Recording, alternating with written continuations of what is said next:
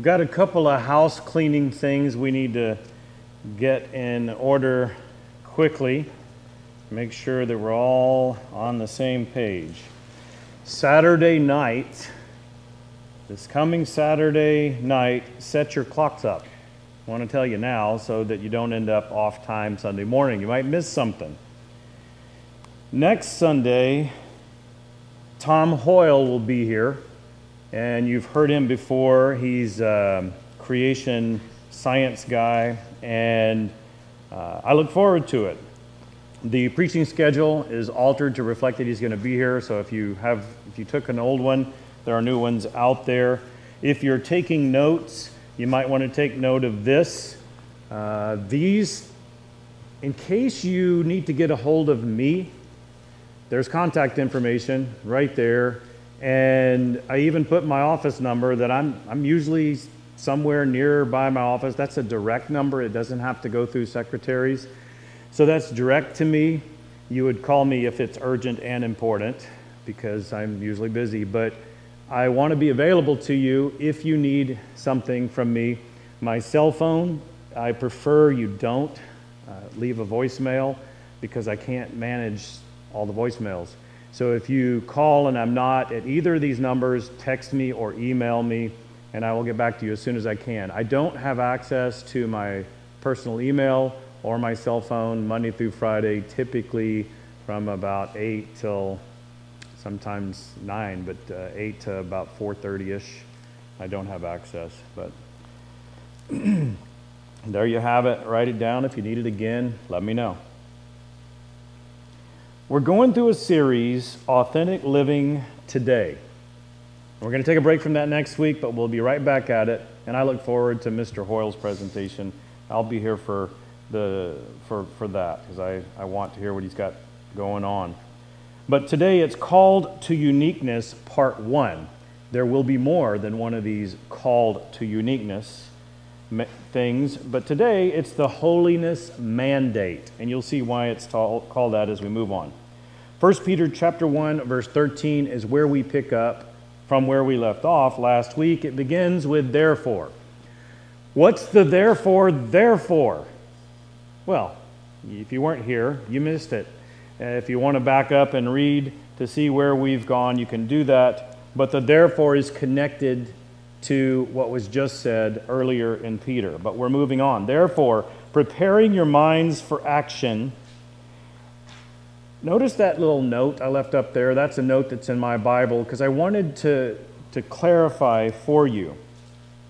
It actually, if it's literally translated, would say, girding up the loins of your minds.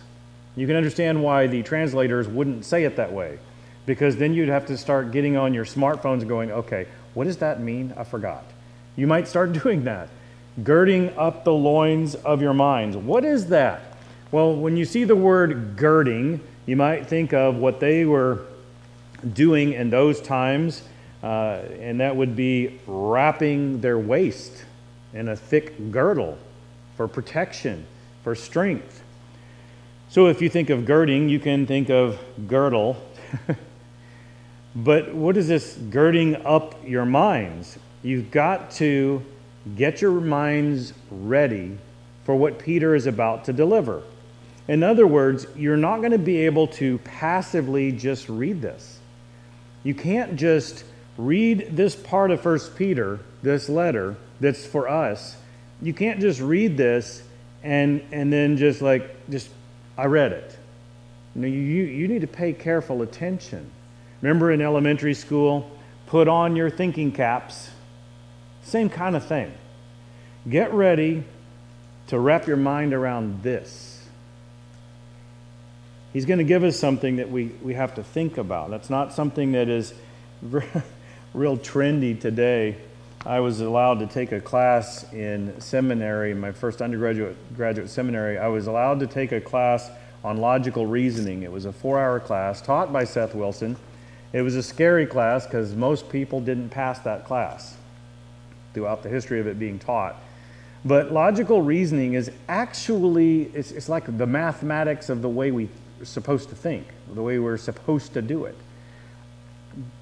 Logical reasoning used to be a forced class. If you were going to go to law school and become a lawyer and then maybe even a judge, you had to understand thoroughly logical reasoning. In most college courses now, it's relegated to about 2 weeks in the middle of a philosophy class. Even in law school, it's no longer required.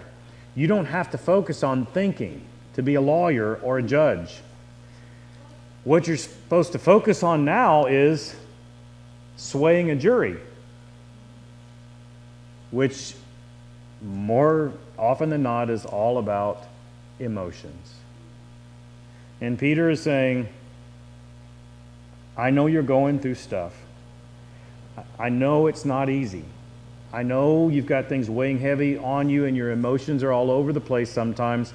You need to get ready to wrap your minds around this.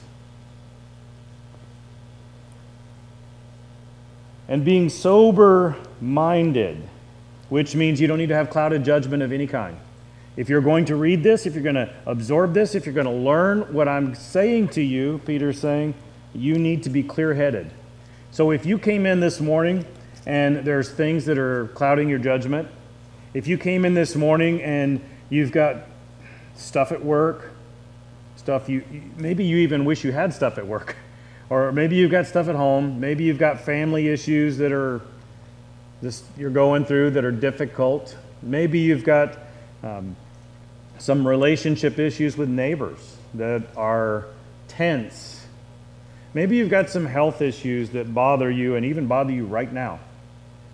If you've got things going on in your mind that might cloud your judgment, you need to get that out of there, or you're going to miss what God's got for you. Set your hope fully on the grace that will be brought to you at the revelation of Jesus Christ. Because our hope is in Jesus Christ. The people that, I don't know if you've seen this, but people that have even put tattoos on their arms that say Jesus on the anchor is because that is where the hope is. We set our anchor, our hope is in Jesus Christ, and in the end, what will be revealed to us will be greater than we can even imagine, even as we study the most eschatological books in the Bible. Peter's got something for us, and he wants us, as we're going through the difficulties of life, to set our hope on the grace that comes through Jesus Christ that will be fully revealed in the end. He continues, as obedient children, notice the implication from the beginning. He is presuming that we're behaving under God, that we are doing what we're supposed to be doing as Christians. And he says, don't be conformed to the passions of your former ignorance. You didn't know any better, and you did things as you chose to do them in your ignorance. Don't be conformed to them. Now, you need to grab a hold of this concept of conforming. When you make something, let's say you make some candies and you pour candies into the molds, the material goes around and it goes into all the little cracks, into all the little lines so that it makes a good looking piece of candy when it's done. But when the material is too cold or it's too thick, it won't conform to the mold. It won't come out the way you wanted it. You were trying to mold it to be like that, the mold. It's supposed to look like it's supposed to in the end. But if it's resisting you, it doesn't turn out the way you wanted. Well, Peter knows that you know this, and he's just reminding you, you used to just conform to what everybody else wanted you to be doing. You used to, when people would push you and they would pressure you, you would just be what they wanted you to be.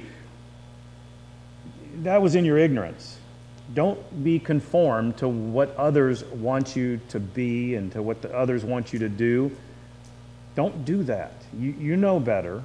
You didn't know better before. But as he who called you is holy, you also be holy in all your conduct, since it is written, you shall be holy, for I am holy. Now, for a moment, I want you to understand, anytime you come across Scripture that tells you you need to behave, starts off with behaving children of God, you need to behave. If Scripture is going to tell us we need to do something, it's because God knows we're going to have a likelihood that we might veer off. Why would He have to remind us of something unless we have the possibility of us not doing that? And you sitting here today, it's a possibility that you might veer off. You might have veered off. Don't. Obedient children of God, don't. And he uses some language we're going to get into in a minute, but first I want to tell you about an author that I wanted to get his first name, Walter Mischel. He is, you can see the book that'll come up behind me. In 1972, I think it was, in the early 70s, he was a professor at Stanford, and he's very respected. In fact, he's considered an expert in his field. I highly recommend this book. It is not a Christian book. But the idea is, how many of you have heard about the marshmallow test? I know some of you have. Yeah. So let me give you, in a nutshell, what happened. He just wrote this book a few years ago, but he did this study starting back in 1972, I believe it was. What he did was, because Stanford had a daycare within their facility for their staff, he was able to get permission to do this exercise. And they had a room where they had this two-way mirror so people could observe, and they would use the children in the daycare for the tests. And what they would do is, first, the main player with the child, the main person that would be interacting with the child, would go in and earn trust. So first they go in, and there's a table in there, and they sit down and get to meet the child. And they talk to the child, and they tell the child something like, you see that clock right there? So when that hand moves to the 5, I'm going to leave, and I'm going to come right back. And I'll be right when that hand gets on the 5, I'll be right back. And so the adult leaves the room, and then re-enters the room precisely when that hand right on the 5. Walks right in, the kids saw it, it happened. Why do they do this? They do a series of these types of things to prove to this child, this adult does what he or she says. Because the child might be exposed to an adult that doesn't. Let's just go ahead and flesh that out just a little bit. They might have a parent that says in the store, if you don't come with me right now, I'm going to leave you. And no parent is going to do that because that's against the law. And the child knows this, but the parent says this, and the child knows, oh, no, you won't. So the child will do whatever the child wants to do because the threat means nothing. That adult doesn't say what they mean and follow through. Or they might have another situation where if you do that, this is going to happen to you, and they do it anyway. And instead of actually following through, the parent says, okay, all right now, this time I mean it. You know what I'm talking about? Or there might even be a teacher who's like, okay, in our preschool class today, wait a minute, I told you to stop that. Okay, you did it anyway. All right, so, all right, there's 1. Okay, you did it again. 2. And so we just teach kids, you get to misbehave as much as you want, and I'll put a mark on the board and nothing happens. That kid might be taught these types of behaviors. So in this 1972-ish setting where it began, it continued beyond 1972, the person, the adult that would be interacting with the child would prove to the child that adult does what he or she says. They know this. Now they trust. Then the adult starts talking to them and gives them this little plate of goodies. Usually they try to target it for what the child likes. Marshmallows was a general one. I don't get it because I'm not a huge marshmallow fan, but I guess people are. So I think I like them in my hot chocolate and in my cereal. But they put a plate of goodies, whatever those goodies were, and a small amount on there. And then the adult would say, hey, I'm going to leave. You can have what's on this plate, but if you wait and don't eat any of this, I will give you more. I'll be back in just a little bit. So the adult leaves. And then the child is left to make a decision. Do I want to gratify my desires right now, or can I wait for a greater thing later? And the tests were done, called the marshmallow tests. They would track what the children would do. And they determined these children became adults. They would track them through life. And the most successful adults out of all of those studied, and there were many, were the ones who chose to pass on the self-gratification, instant gratification, delayed gratification. The children that could do delayed gratification were the most successful financially and throughout other areas of their lives. Now, I thought when I read the book, I thought I was going to read that there's just some kids are just destined to be successes and some not. You can't teach them. But that's not the conclusion. The conclusion was you could. Through all the studies, you could teach people you don't have to do instant self-gratification. Delayed gratification is far better. Self-control, essentially, is what this is. One of the things that's interesting they discovered is that these children, sometimes when they would come back in the room and an adult would say, oh, you can have them now and you can have more, those children would ask for baggies or things like that and say, can I take this home? I'll enjoy it later. Even going further than they expected them to go. It was pretty cool. But this study tells us a lot about human behavior, and they learn that sometimes it's a learned behavior, that just instant gratification is what people want most of the time, and they've learned this from their parents and their peers. But the good news is that if you can get a grip on your instant gratification and learn that you don't have to do that, get a grip of self-control, life's going to go better for you. So let's go back to that passage in 1 Peter chapter 1, verse 14. Notice when it says, you shall be holy, for I am holy, I want you to notice something. I want to give you some Greek words. First, I want to give you the New Testament word for holy, hagios. You can see it up behind me, and you can also see the way you say it. I got that up behind me if you want to write that down. Hagios. And it means set apart, sacred. It's translated holy most of the time. But you notice up above in verse 16 where it says, you shall be holy, for I am holy. That's a quote from Leviticus chapter 20, verse 26. And I thought, wait a minute. There's a Hebrew word here. So I looked up the Hebrew word, because sometimes when you have a Hebrew word that you use a Greek equivalent, something's lost in the translation. So I wanted to look at that. And oftentimes that happens. So here is the Hebrew word. You can see it up behind me. There you go. And the way you say it is hibdalti. And it is translated separated or sacred or holy. Now, I'm put a little ring around this because I want you to notice something. They mean the same thing. There's nothing lost in translation. From the Hebrew language to the Greek translation, they pretty much mean the same thing. One is set apart and one is separated. Now, I want to illustrate this for you today in front of all of you by bringing the perfect candidate to come up on the stage to help me out. She's shy. Don't clap or anything. That might make it worse. Crystal, can you come up here now?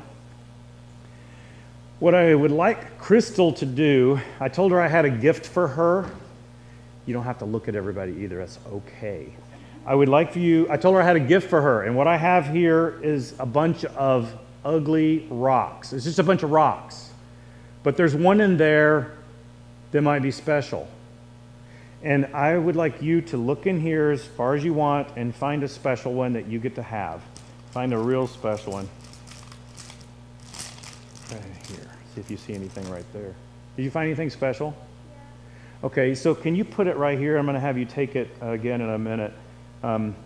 Okay, you can sit down. I'm going to call you back up in a minute. Thanks, Crystal. She did an excellent job. She picked the one I thought she would pick, and I steered her towards where it was. These rocks, I don't know if you can see them. They're all like just dark. They're not that great. This one is special. Can you tell? Can you tell that's special? I don't know if from where you're seated, but I like playing with toys, so I will show you how special it is. Be careful, and you might squint while I do this if I can shoot it. You see how special that is? Oh, that's cool. Crystal gets to take that home today, but not the thing in my pocket. All right. That could upset airline pilots if it's used improperly. So yeah, there's a whole bunch of rocks there that Crystal looked at, and she found a special one in the middle of all of them, and she separated it, the Hebrew word separated, or set it apart. It's not with the rest because it's not like the rest. And if I were to shoot a laser at those other rocks and put them up, they wouldn't do that. That one's special.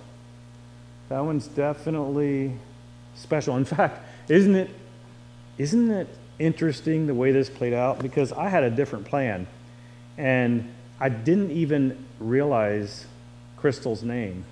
And it's connected to what she picked, kind of like a crystallized rock or whatever. Kind of cool. Well, and it could be that maybe Crystal needs to know that she's special, that she's not like others, that she's separated, she's set apart. In fact, that just happened. She got up on the stage and you didn't. She got up here and she picked that, and she's the only one that gets to take that home. And that's kind of cool. That makes her special for a moment in front of all of us. I'm sure her family tells her how special she is. God wants to know this. He wants you to know this about you. There are times in life where you feel alone, and it may be because you're supposed to, because you're not like everybody else. None of us really are. But as Christians, even more so. If this were to represent the world, this would be the world with all the rocks that all blend in and all look very similar. And this would be the Christian that could be with all the rocks, but doesn't really fit, doesn't really belong, doesn't blend in. Because Christians are set apart. They are separated, unique. We're not like the world. We're not supposed to be.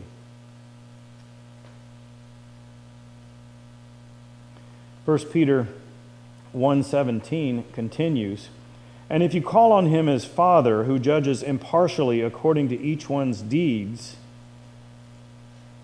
conduct yourselves with fear throughout the time of your exile." Now, I was at a Bible study with people that I love, people that I respect. Many, many years ago, I was very young. At the time, believe it or not, I was considered totally and permanently disabled. God did some amazing things through the hands of a very creative doctor and team of surgeons, and so now I'm not. So I'm very thankful for that. But at the time I was, and I had some time. I went to this Bible study, and at this Bible study, the teacher said, we're going to start studying the subject of fear.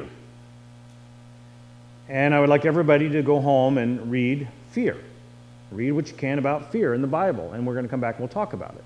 And I was so excited, and I had time. So I was at home, I had all this time, I studied. And we got back together, and there's there's at least this many people in the room. And I was eager, and when she stood up in front of everyone, and she said, did anyone read on fear? I threw my hand up. Yes, I did. I was very glad that I did what the students should do. And a couple others said they read, and she asked what people read, and I said, well, I just took the Strong's Concordance, and I looked up fear and other words related to fear, afraid, and I read all of the lines, and if I knew the context, I didn't look it up, but if I didn't remember the context, I would look it up. So I've looked up every reference to fear and afraid and related words in Strong's Concordance, so so I could wrap my head around fear in the Bible. That's what I did. When I said that, she said, well, I looked it up, and there's a lot of references to fear in Strong's. I'm not about to say that I looked all of that up. And I thought, oh. So I think she was saying that I didn't do it. But I did. I was young. I didn't let it bother me too much.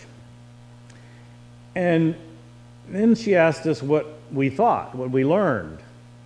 And I said, well, I believe that fear is a good thing when you're fearing God, because he wants us to fear him. It says in Proverbs 1:7, you can't even begin to have knowledge without fear of the Lord. And I was challenged by the teacher and her husband, who were saying that no, you should have no fear. They had 2 books. She stood up and she said, well, both of these authors say you shouldn't have any fear whatsoever. And I said, well, I held up my Bible and said, well, this one says I'm supposed to. And but I got the impression, and it went further. The conversation went even further than that, and I don't want to take you through all of that, but I just felt like I wasn't welcome, and I didn't go back. But since that time, I actually went home and I read more, and I tried to learn more, and I've learned that the Bible teaches you are supposed to fear God. Here we are in our text today, and we're supposed to wrap our hands around this. So don't fall, preacher. You're not disabled anymore. We're supposed to fear. Look at what it says clearly. It says you're supposed to conduct yourselves with fear throughout the time of your exile. What's the time of your exile? Well, you got to understand he's writing to these people who are not treated like they belong. Because and the reality is, neither do we. And we're oftentimes not treated like we belong.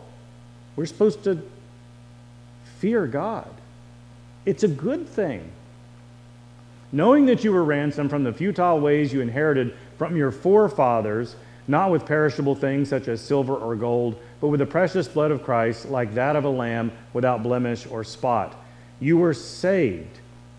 Understand you are under the Father. Fear him, behave.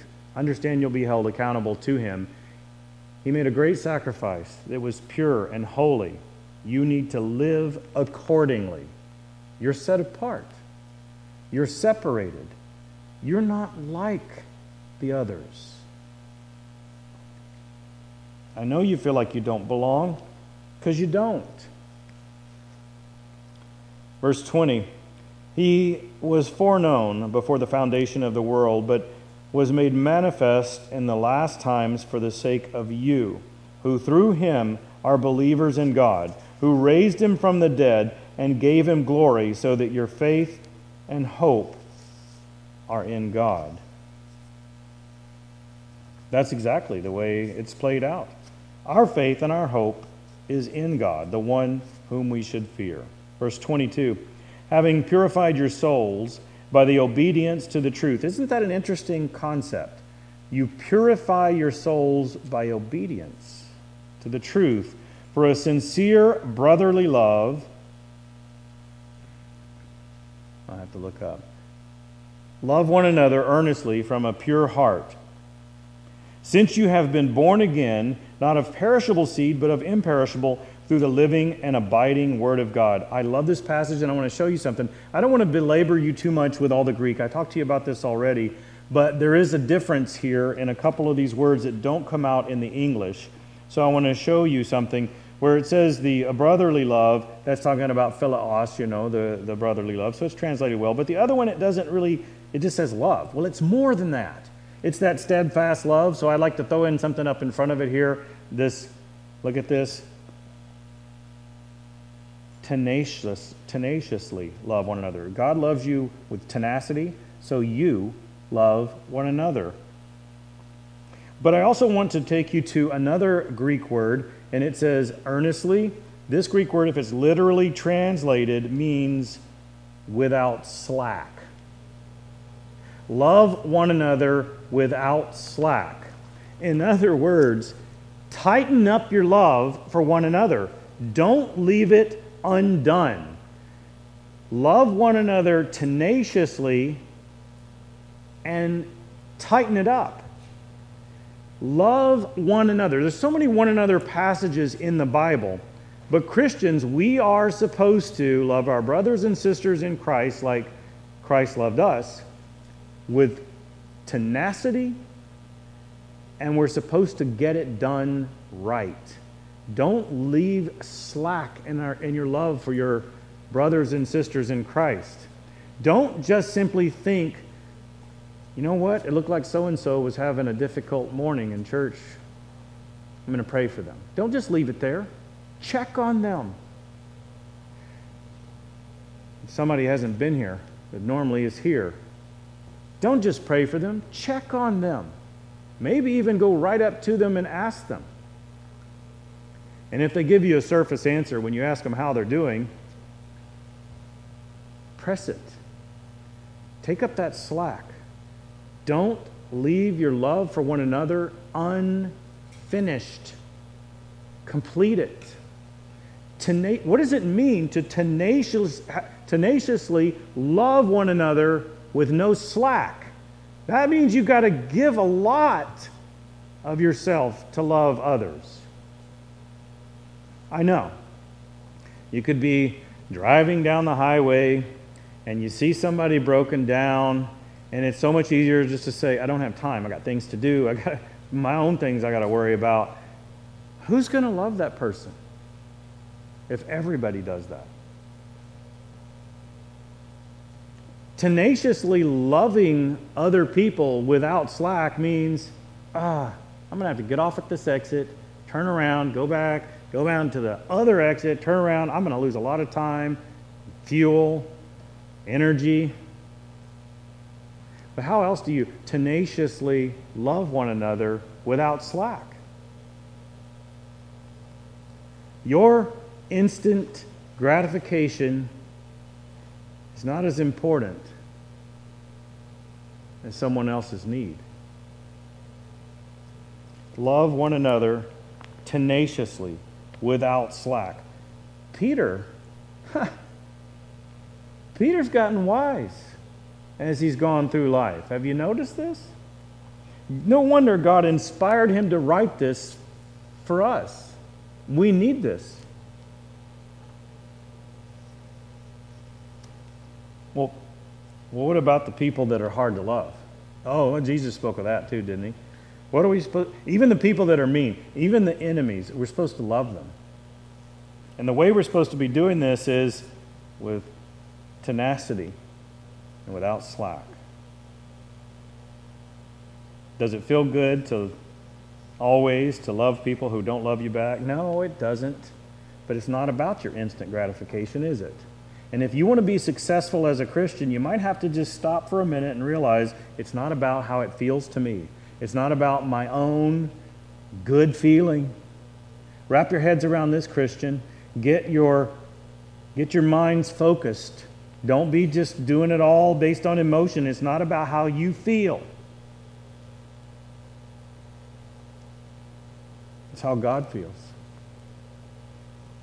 And how does he feel about the way I love people? Am I loving people with tenacity and without slack? You know what? Here's a challenge. I dare you to ask God in a prayer. You could do it right now while I'm talking. You could just ignore a few words of the preacher and you could just say, Jesus, is that the way I love people? Maybe you could ask, Jesus, do you like the way I love people? Ask him. About the time you're ready to ask, you'll know the answer. It continues. 1 Peter chapter 1, verse 24 and verse 25 as well. This is where Peter wraps up the part that we're going over today. For all flesh is like grass, and all its glory like the flower of grass, which is cool. It would be nice if today it worked out where you could see some grass growing unevenly and a few flowers growing. It didn't work out, but you know that feeling. The grass withers and the flower falls, but the word of the Lord remains forever.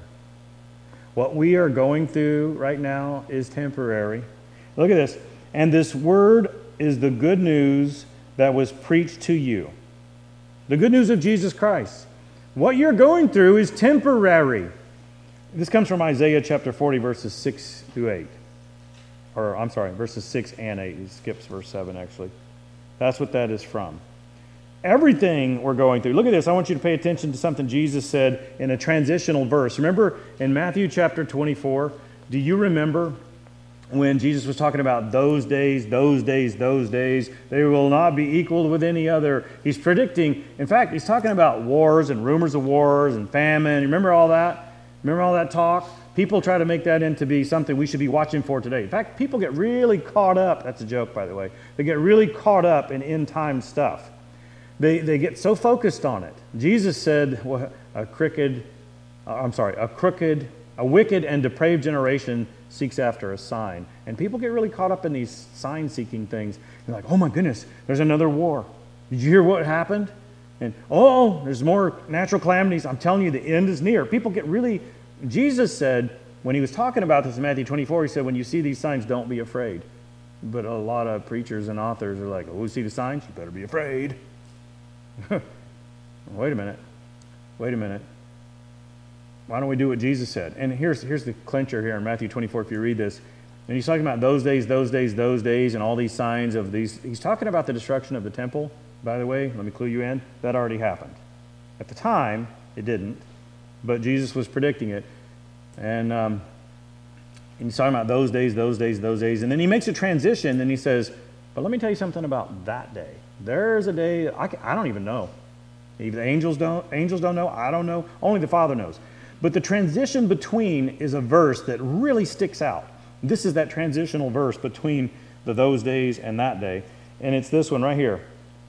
Heaven and earth will pass away, but my words will not pass away. Matthew 24:35. Does that sound similar to, but the word of the Lord remains forever? Oh yeah, it does. That's pretty cool. God in the flesh making a powerful statement that validates who he is. But one of the things we need to know is what we're currently going through is temporary. This whole pandemic thing, the stuff you're going through in your families or in your work or your health or your mind, finances, whatever it is you're going through, it's temporary. Peter's writing to these that are being heavily persecuted, and he's reminding them, this is temporary. Things of this earth will pass. The Word of God remains forever, and it's true. And you were saved by the grace of God. Set your hope in that. This is the gospel message. Don't lose sight of that. Don't get forced into all of this negativity that the world has. And the world has a lot. Don't be forced into that mold. You're not like them. You're unique. In fact, you're sacred, set apart, separate, holy. What God did for us by means of the cross is a beautiful thing. So live accordingly. You made him Lord. Live like it. But wait a minute.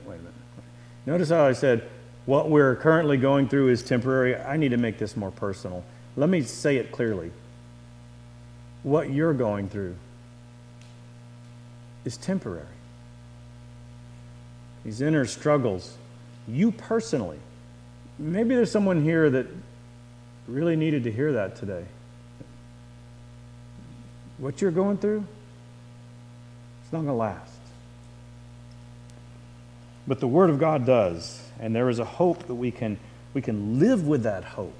We can anchor in knowing that Jesus is our hope, and there's so much better ahead for us. Peter's setting us up for more discussion. This is not the end of 1 Peter. We've got a long ways to go, but he's really getting us in check, preparing us for some substantial stuff that will encourage us in our daily spiritual journeys. So we're going through this message series, Authentic Living Today, Call to Uniqueness, the Holiness Mandate. Okay, Crystal, now you can come back up here and have your special stone. We even have something for you to put it in. You can have that too. You're welcome. All right. She's special. She's not like the others. You're special. You're not like the others. You're not supposed to be. God has separated you because you're supposed to be different. You know, those times you feel alone and isolated, that's part of it. You're not like a bunch of these that all blend in together and look so much the same, and they're not special. You are called by God. You have been separated out. Live accordingly. Let's pray. God, thank you so much for reminding us that you have singled us out, each one of us. That you have decided that we are unique and we're called to be holy. We don't want to be like the world. And we're sorry when we fail in that. So we ask that you would help us, Lord. You've given us some word of encouragement through a small part of this letter you inspired Peter to write. And thank you for that. Lord, help us to reciprocate this love you've given to us, this wonderful grace, by loving others tenaciously like you love us, without any slack. And Lord, we thank you for that. In Jesus' name we pray. Amen.